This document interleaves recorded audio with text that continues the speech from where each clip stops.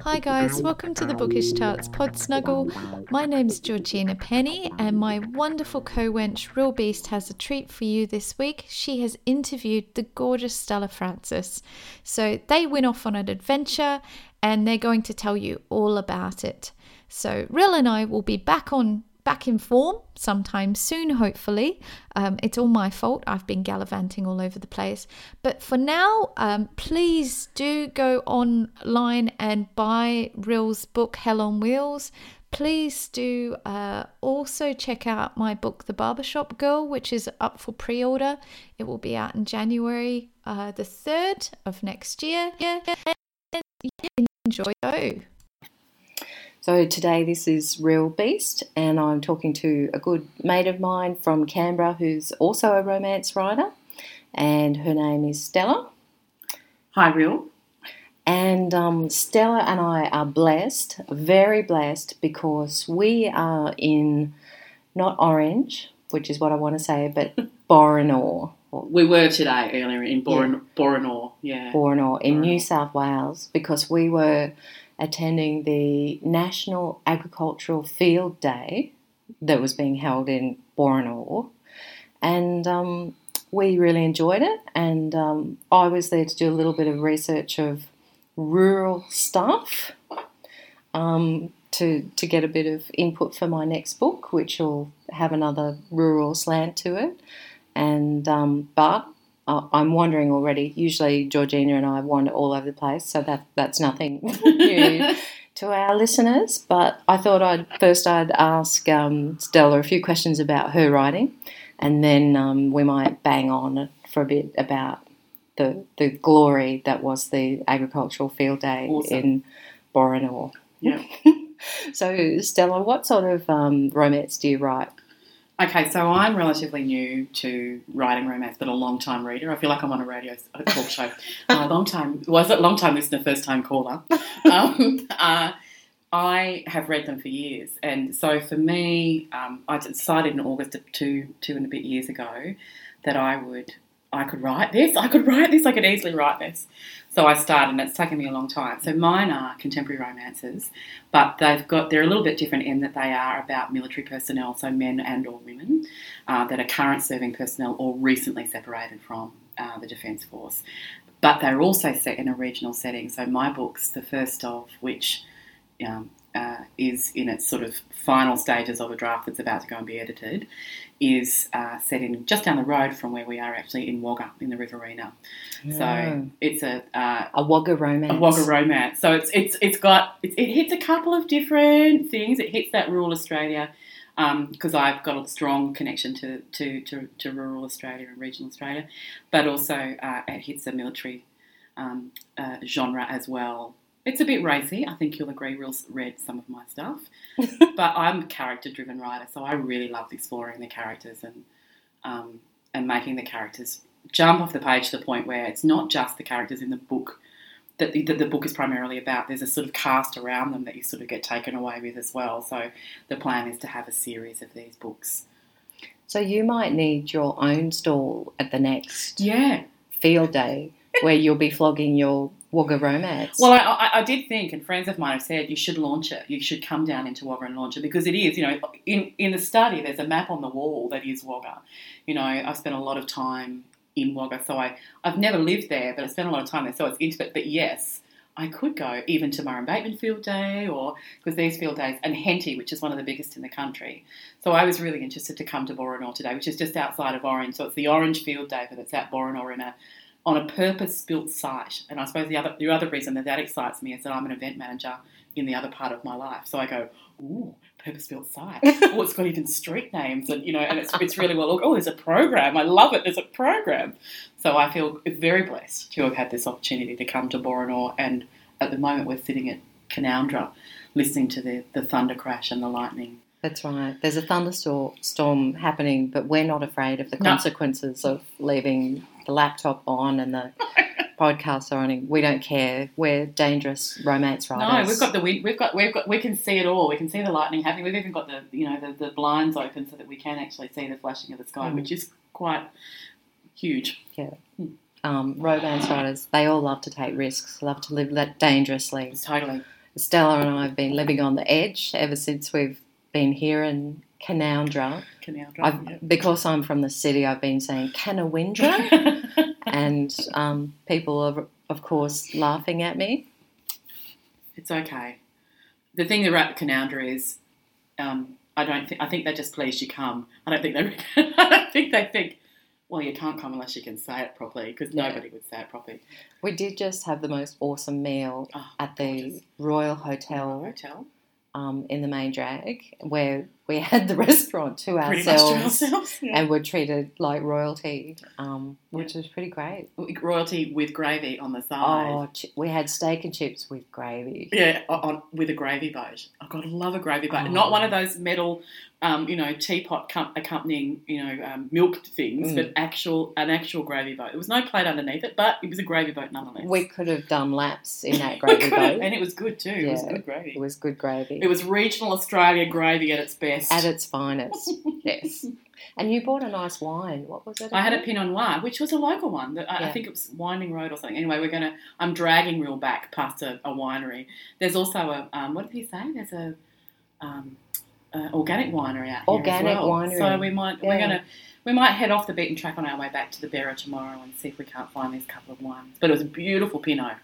I must spend too much time writing because I didn't know there was such a thing as organic wineries. Yeah. I think there are, and I think it's probably. I knew that there were a couple because I had a friend who only drank organic wine, which is extremely limiting. I'm not that way inclined. Yeah. But I am interested to see if it's any good. Yeah, and if there's any taste difference. Yeah, absolutely. Or whether it has to be drunk earlier, because my wines tend to sit for a while because I go through bursts of buying wine and then I don't drink any for ages, and then all of a sudden I'm going to a dinner or whatever and I'm giving it away, or I'm having a glass of wine a night, maybe. So just going back for a second, what made you decide to write about military heroes and war veterans? Yeah.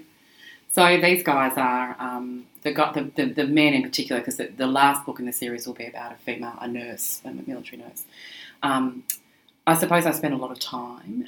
My day job is working primarily with Australian Defence Force personnel, and I'm the daughter of serving members, both my mother and my father. So it's very familiar to me. I also think there's a huge amount of, I don't want to use the word fodder, but there's a lot to explore. I have some interest in things like post-traumatic stress disorder and traumatic brain injury. The hero from the first book has post-traumatic stress disorder, and it manifests as more of a guilt complex for actually surviving. Oh, survivor guilt. Yeah, survivor guilt. So he's really struggling. He's back in Australia, having spent some time in Afghanistan. So I'm interested in that. I've got a lot of mates that are current serving personnel or recently separated. And, the books are in no way...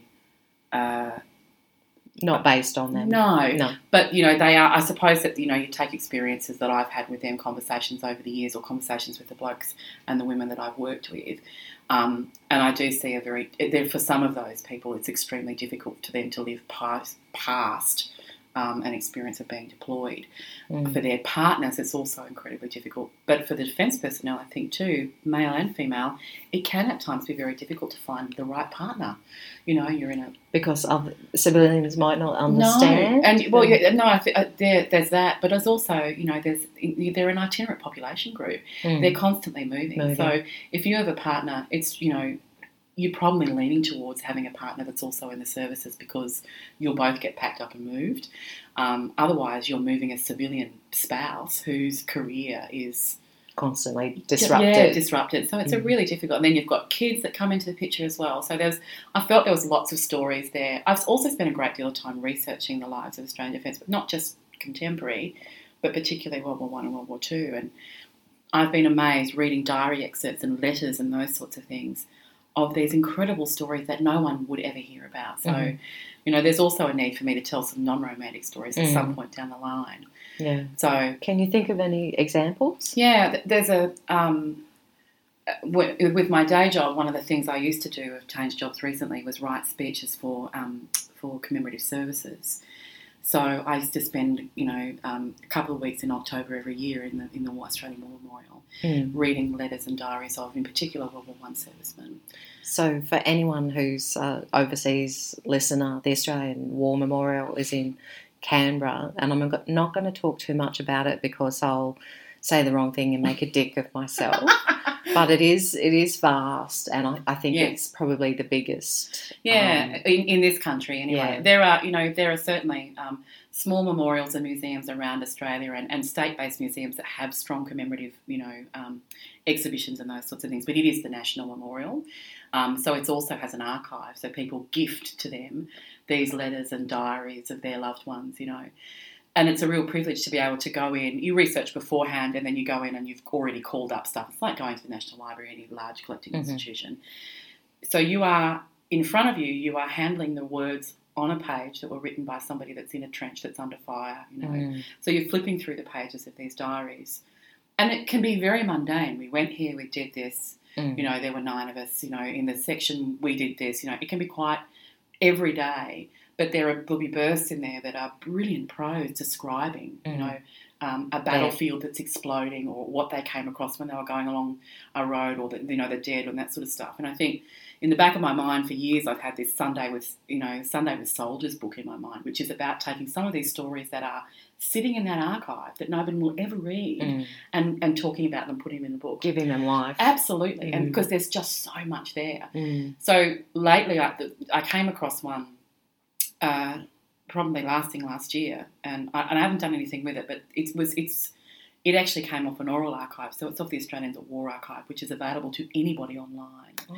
And it's a World War I soldier talking to an oral historian, and he is talking about in the moments before going over the top of, or the commencement of a battle. And they'd had breakfast. It's totally normal. They'd had breakfast. They're standing next to it. These 2 young men. And the barrage starts and his friend falls against him and he describes, he's talking about this to me. He fell over me. So I pushed him back up, he says. And I said, get up. You had breakfast too this morning. But as he pushes him back up, he falls on the other side. And he said, he describes, not in huge detail, but enough for you to sort of catch yourself. The back of his head's missing, his back, all of that sort of stuff. And then he says these beautiful words. He says, he was my mate. What we had, we shared. And then he talks a little bit more, and then, not long later, he says, from the moment he got home, there's been a photo of that man, of his mate, that soldier, in his living room. And this was recorded in the late 80s. Yeah. So that's 60 to 70 years after it happened. But even now, we can appreciate the special sort of friendship. Yeah, absolutely. Yeah. But also the very unique experience a soldier has, which I suppose there's part of me that wants to expose the Australian public or anybody else that might read it to the fact that what you see on telly is not all these people are. Their sons, their fathers, their brothers, they have horrific experiences. They fall in love, they fall out, they struggle. So there's part of, I'm not writing... They're not nice stories, or this one is not it's not a nice story. It takes a long time to get to a happy ever after a moment for these two people. Yeah. So there's when you say they're not nice, you mean there's some real, I guess you could call it dark stuff. Absolutely. Because the hero's dealing with that survivor guilt. Yep. Yeah. And really struggling, and of course then you set up the perfect fall of having the person that he's sort of developing a relationship with is a student psychologist who, of course, is seeing all of her lessons in this one person. But it's different falling in love with somebody that has got those issues. So they're exploring some really complex things. I just hope that I hit it right. That's my concern. But I think so far with the readers that I've had read it, I'm there. I've just got some structural changes to make. Yeah. Hopefully by Christmas, New Year, I'll be good to send it off to an editor. It's funny how you mentioned, that he resists this student psychologist. Psychologist, wanting to help him because, I know that I've got a bit of a bee in my bonnet about psychologists and psychiatrists, and it's like, get away from me. Well, he says at one point, don't use that psychologist tone, or, don't psychoanalyze me. And she's not. All she's done is asked him a question. But he's also hypersensitive to it. So then she's got to tiptoe around what she thinks is the right thing, and she's constantly questioning herself and not wanting to upset the apple cart. Yeah. So they do take 2 steps forward, 1 step back for quite some time. The old dance of love. Absolutely. That's right. So my other question was why you decided to focus on Wagga. I know it, and I don't know about you, but I'm as a big reader, I often feel that the person doesn't know the town they're writing about. There's gaps, necessary gaps in information, and it felt to me. I wanted to write something that was real. I didn't want them to believe the character I created, but not where they were living or how they were existing. So it felt I had to put the landmarks in place. I had to know where they went shopping. I had to understand what their routine was, and I knew that about Wagga, so it made it easier to write. And it's also the perfect spot. There's an army base and air force base. There's a hospital, university. So there's a plethora and strong winemaking culture, which is fabulous. At the university out there, which gave me even more characters that I could build into the community that I'm creating out there. I also wanted it strongly regional, and the landscape around Wagga out towards Albury,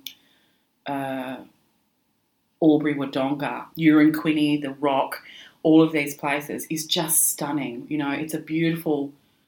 Driving through it at sunset is very memorable for me, so I can talk about it in a real sense rather than having to rely solely on my imagination. And I have to admit, I didn't know anything about Wagga. I didn't know they had the air bases and so forth. I think I just imagined Wagga being this place in the middle of nowhere without anything. No, it is a sort of regional hub. It's interesting because I wouldn't say all roads lead to Wagga, but certainly there's a number of roads that go there.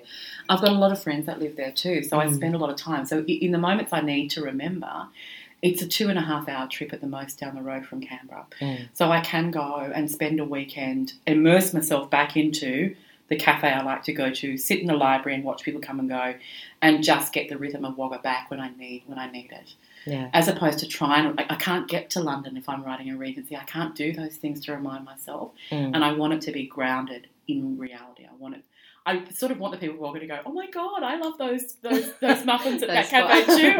I love the way they make coffee there, or I love this restaurant. And yes, Woolworths does get like that on a Sunday evening. I do. You want to have the sense of familiarity with a reader that they smile and go, oh God, I know that.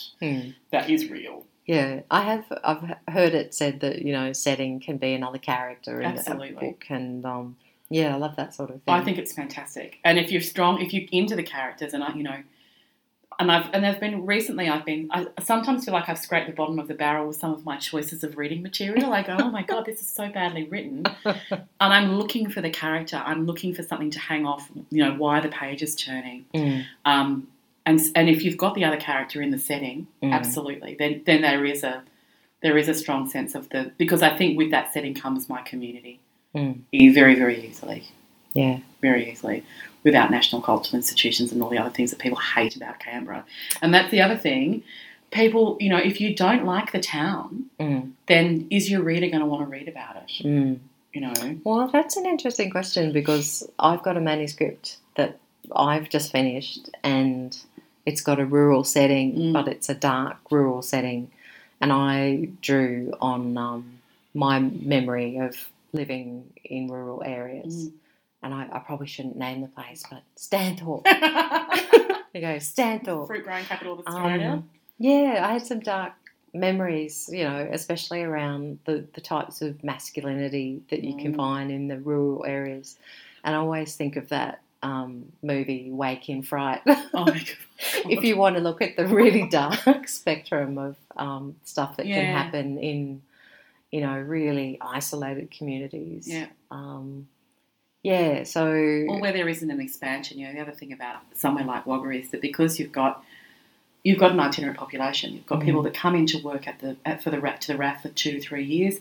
They're coming in to train at Kapooka at the Army base for a year or 2 years, and then they're moving on. So you actually do get this sense of change. But if you're in a small, like where Sheltered is, in a smaller town where there isn't a sense of change, there's no renewal, then it just is this constant sort of cycle of it's just us. and I don't like you and you're dodgy, Mm. or there's an event that throws everybody and, you know. Well, I was intrigued when someone mentioned it to me how, you know, when drugs get into rural towns and, you know, one of the problems with rural towns can be that there isn't a lot to do. And so, and then the problem was that bikers, which I guess are a form of organised crime, if it's a criminal bike organisation, they move in and take over the drug trade, such as, you know, methamphetamine, and then the real problems start in, you know, what used to be these nice country towns. So I guess that idea fascinated me because, you know, we grew up in Australia watching things like A Country Practice, where Wandon Valley was this perfect, idyllic rural setting. Yep. And there was no criminal within. The criminal came out from outside. You know? There wasn't anybody living in the community that was doing the wrong thing, really. Yeah. Except Cookie and what's his name. They're always coming up with some sort of harebrained scheme. But yes, and you know what? Our juvenile justice facilities and our prisons, particularly in rural areas, are full of kids that have a nice issue for precisely the reasons that you're talking about, you know. Which is really sad. Absolutely terrible. Yeah. And it changes not only it changes the town, you know, it permeates schools and then it permeates the communities in ways because kids are missing or they're not there or they've perpetrated a crime or, you know, the very nature of the community has changed. And often it'll never go back to what it was. Because you actually visited a juvenile facility recently, didn't you, as a bit of research? As a bit of research. And I've also had I've also worked in them in the past. So when I was an actor and a theatre director, I did take work into juvenile justice facilities in other states. But yeah, I have, and they are amazing places, and the teachers and the staff that manage these places do an incredible job. You know, there's a lot of negative press at the moment around juvenile justice facilities. I think that while the sorts of scenes we're seeing are horrific, they are not what happens in every institution that as far as I'm aware. I think it can be incredibly difficult. Not every child in there is an actual angel. They can be terribly awful, and I've got friends that are juvenile justice staff and teachers in these facilities, and the things that they have to deal with on a daily basis and the things that are done to them on a daily basis are awful, absolutely dreadful. So if I could say, caution anybody, if you are going to side without evidence with under these things, you really need to think about there is another side to the story. And of course, we're only going to see one thing when it comes to sort of media stuff, as horrific as that was. Yeah. So just going back to that theme of rural towns and how not everything is bright and sunny, I'm trying to think of books that have explored that, in particular romance novels, but nothing sort of coming immediately to mind. No, but you know, you tend to. It's bikers. You know, there's a we were talking in the car this morning about this biker genre. The MC romance, that tend to be about a biking, you know, a community of bikers that are running a criminal activity in a small town somewhere, or they've got a series of towns that they work across. I don't know what their names are. I don't know. I've never been to them. I've certainly never read anything that's Australian. It's US based. We know that the TV series Sons of Anarchy is huge. Yeah. Well, and indeed, I watched the first 2 or 3 seasons of it, but I couldn't keep going. You know, I just can't watch them undertake criminal activity and feel any sense of. I found it so misogynistic. Yeah, it's I just wanted awful. to break something. Yeah. And it's you know, it's funny because I think it's a return to, you know, when I first started reading romance, I was reading. There was a second-hand bookshop at Belconnen, and I used to come off the bus, and out the front they'd have a basket of $1 books. They must have been Silhouette Desires or something, you know, red covers. And the only reason I knew they were romance is because my nana had a set of 3 Mills and Boon medical ones in the magazine rack in front of her bay window, and every time I went to Rocky, I'd pull them out and read them. So then, you know, every Christmas holidays or, you know, whatever else. Medical romance. What are you thinking when you go to the doctor? Well, not with mine, I can tell you that. But I think it's interesting. Once there was all these red books in there, but one day there was and I can't remember the name of the author, Elizabeth something. and she wrote Viking romances. Oh. And she wrote Scottish, Highlander sort of romances. And I think what the motorcycle genre is a contemporary view of a clan. A new outsider. Absolutely, yeah. So you've got this sense of we fight for our, the clan mentality is we fight for what's ours, we fight for our land. Yes, we rape, pillage and steal things, but it's for the survival of the... And we have our own code of honour. Yeah, that's exactly right. There's all of that stuff.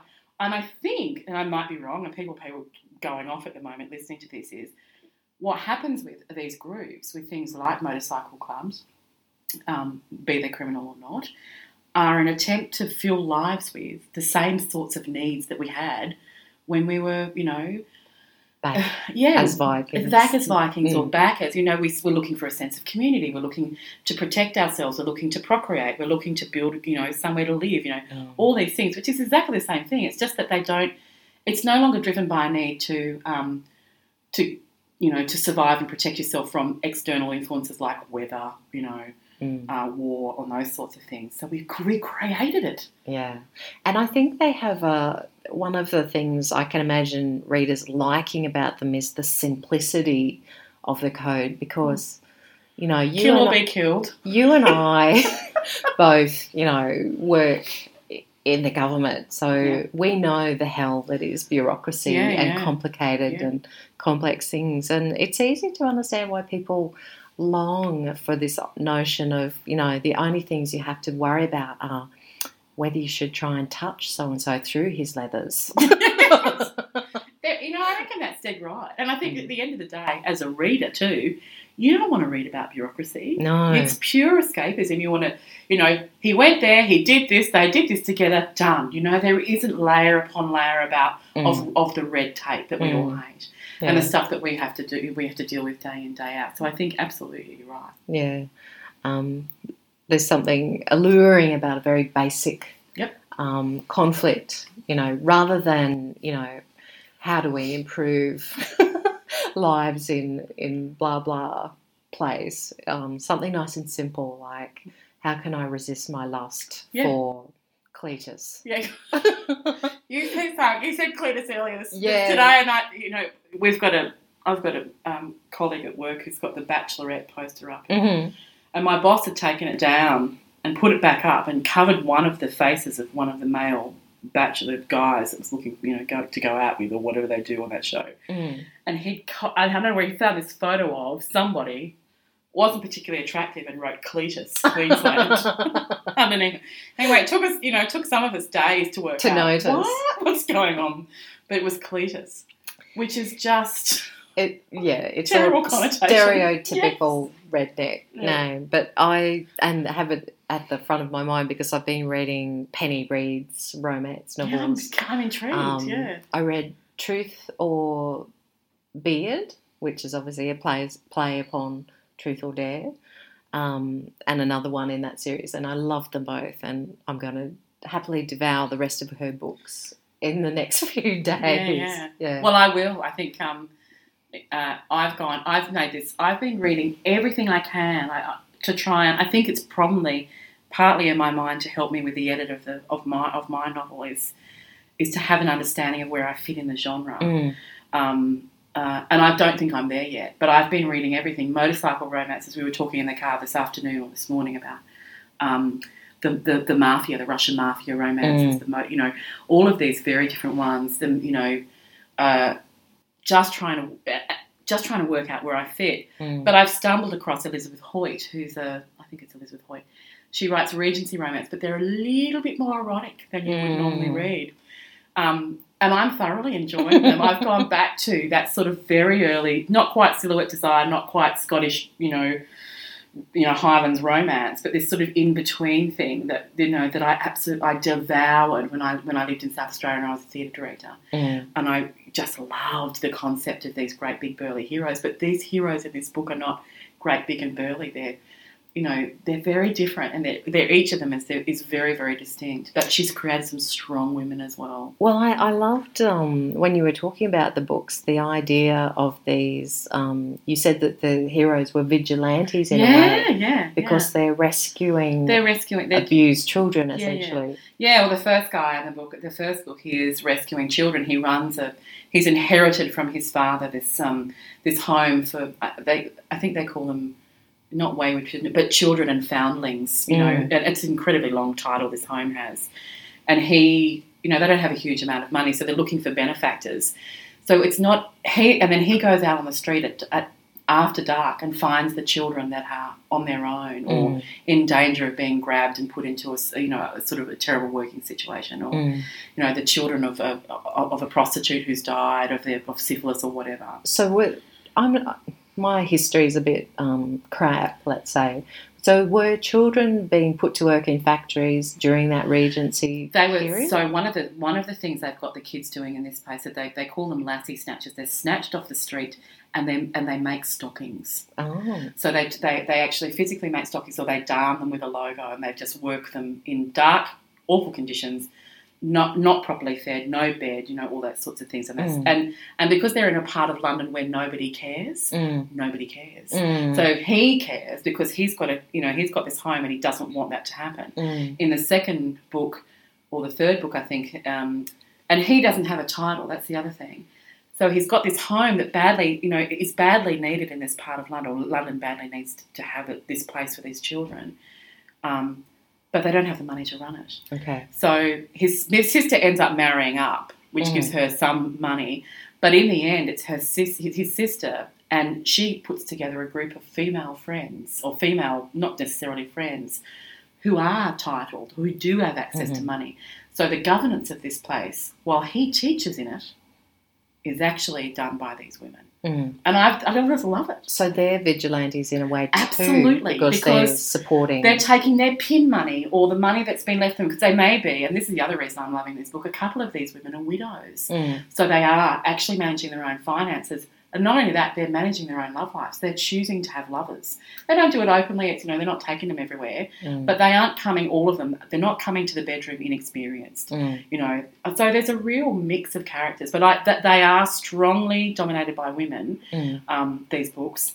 But the men are really interesting. So the second guy, they're vigilantes, but they're jumping roof to roof. They're martial arts experts as opposed to experts with swords all the time, So they're a really interesting makeup. The one I've just finished is a duke. So there are 3 of these guys, vigilantes, and the others know that the others exist, but they actually don't work together. They don't know each other personally. Yeah, so this Harlequin guy that goes down to the street dresses up. The dragoons are after him. The military police are after him. Oh, so he's in disguise. He's in disguise, so he's not. He can't be seen. Yeah. So he goes and does different things. But they each do what they do for a different motivation, which in the end feeds the story of their how they meet and fall in love with the person that they will marry. The women. Love it. So going back to Regency, it's marvellous. I can't believe I'm back at Regency, but I've got nothing to do with military romance and regional settings. But well, it does a little bit, because you mentioned briefly with the Regency that these women didn't experience freedom until they were widows. So they had to wait for their partners to die before they found freedom. Yeah. And I think earlier today we were talking about the impact of the war on women. Yeah. And you were talking about how in, some rural towns, there were, swaths of women who never got married. Because their fiancés died fighting overseas. Or then they became, and then, if it wasn't a fiancé, they became carers for brothers that were maimed, or fathers that were maimed, or uncles or cousins, and were never provided with the opportunity to go and meet anybody else. So we had a generation of women post-World War I that never married. Yeah. And who later in life may have gone, and I'm thinking of Hilda Nichols, who, trained as an artist, married a man that was in the army. They came back here. He was injured and then horribly died back here. But then, she became a war artist. And Australia has a number of female war artists for World War I and World War II whose stories are just terribly tragic.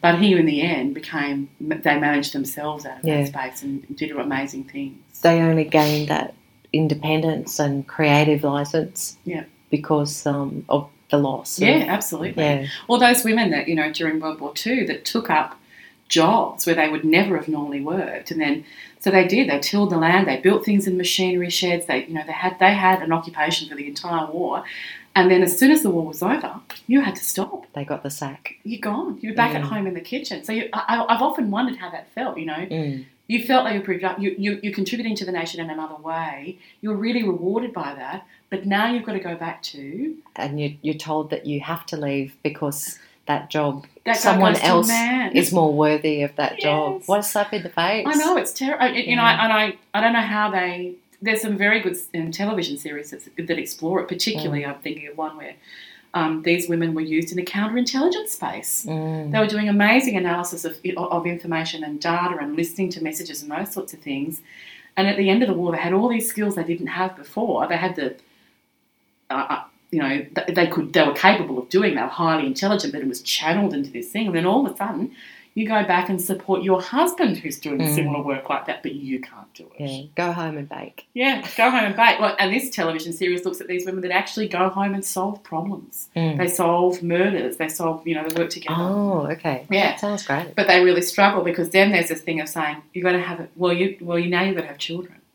Now you've got to do this, and you've got to put dinner on the table by this time. And, get with the reproductive program. Yeah, that's exactly girls. Right. Yeah. So, you've got to be a breeder. First and foremost, you're a breeder and a wife, and the rest of it, you can manage everything. And satisfaction just doesn't come into it. I don't know. Not in the 50s and 40s. No, absolutely. Yeah. Or I think it's probably a gross generalisation, but it's probably fairly accurate. Yeah.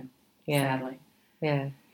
Well, luckily you and I don't live in those times, and we'll be having a ball tomorrow as we hit the wineries. Yeah. And we mustn't forget the fossil museum. So earlier this week, I was excited. I was looking at Orange and the Field Day online, and I was having a look at Canawindra, and I came across the Fish Fossil Museum. Fish of the Ages. And I sent the link to Ril, but actually she didn't. For some reason, it didn't go through. So we drove into Canowindra this afternoon from Orange, and there it was, this sort of beacon at the bottom of the street here. So we drove to it, and we were there at 20 to 4, and we walked in, and this amazing looking, he's totally sort of stereotypical museum man, curator, sort of came. He's got a sort of blonde, thinning, slowly receding hairline. Was there a comb over? Was there a comb over? I think he's inches away from the comb over, inches away from it.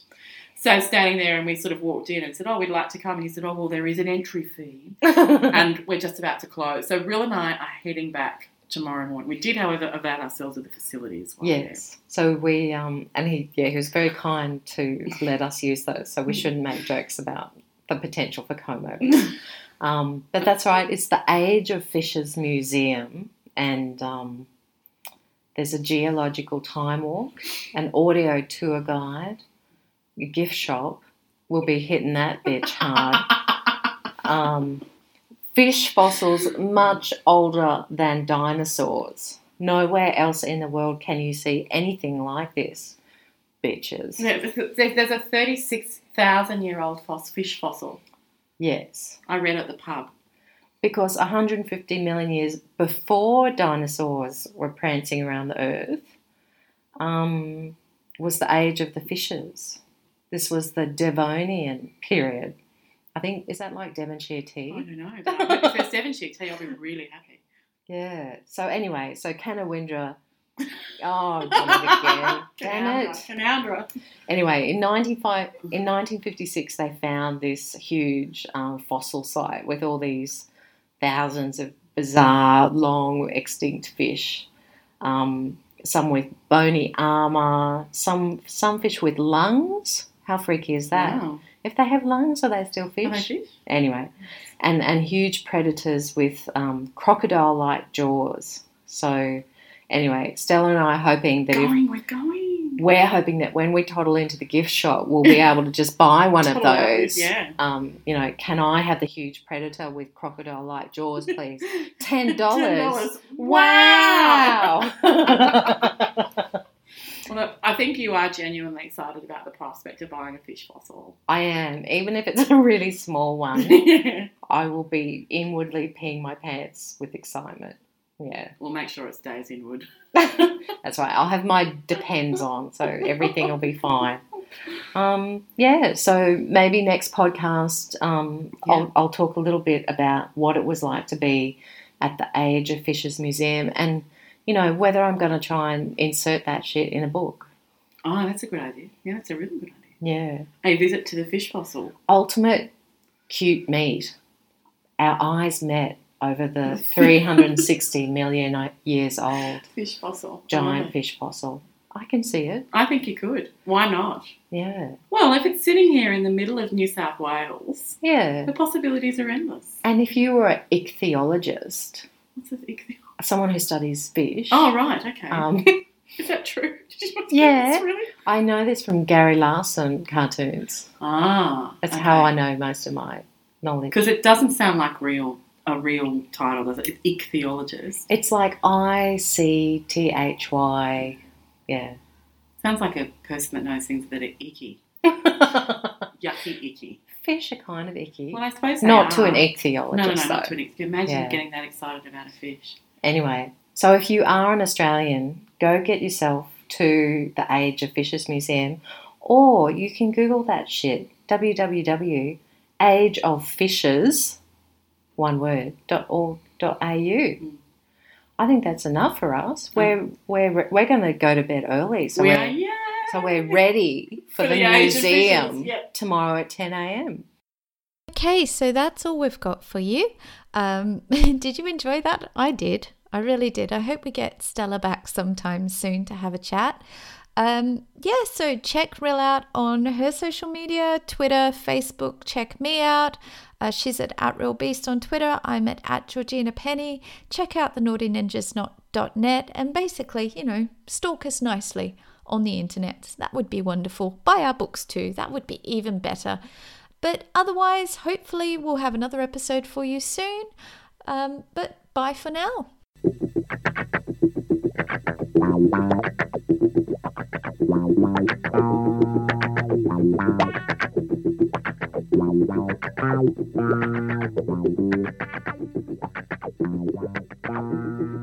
Wow.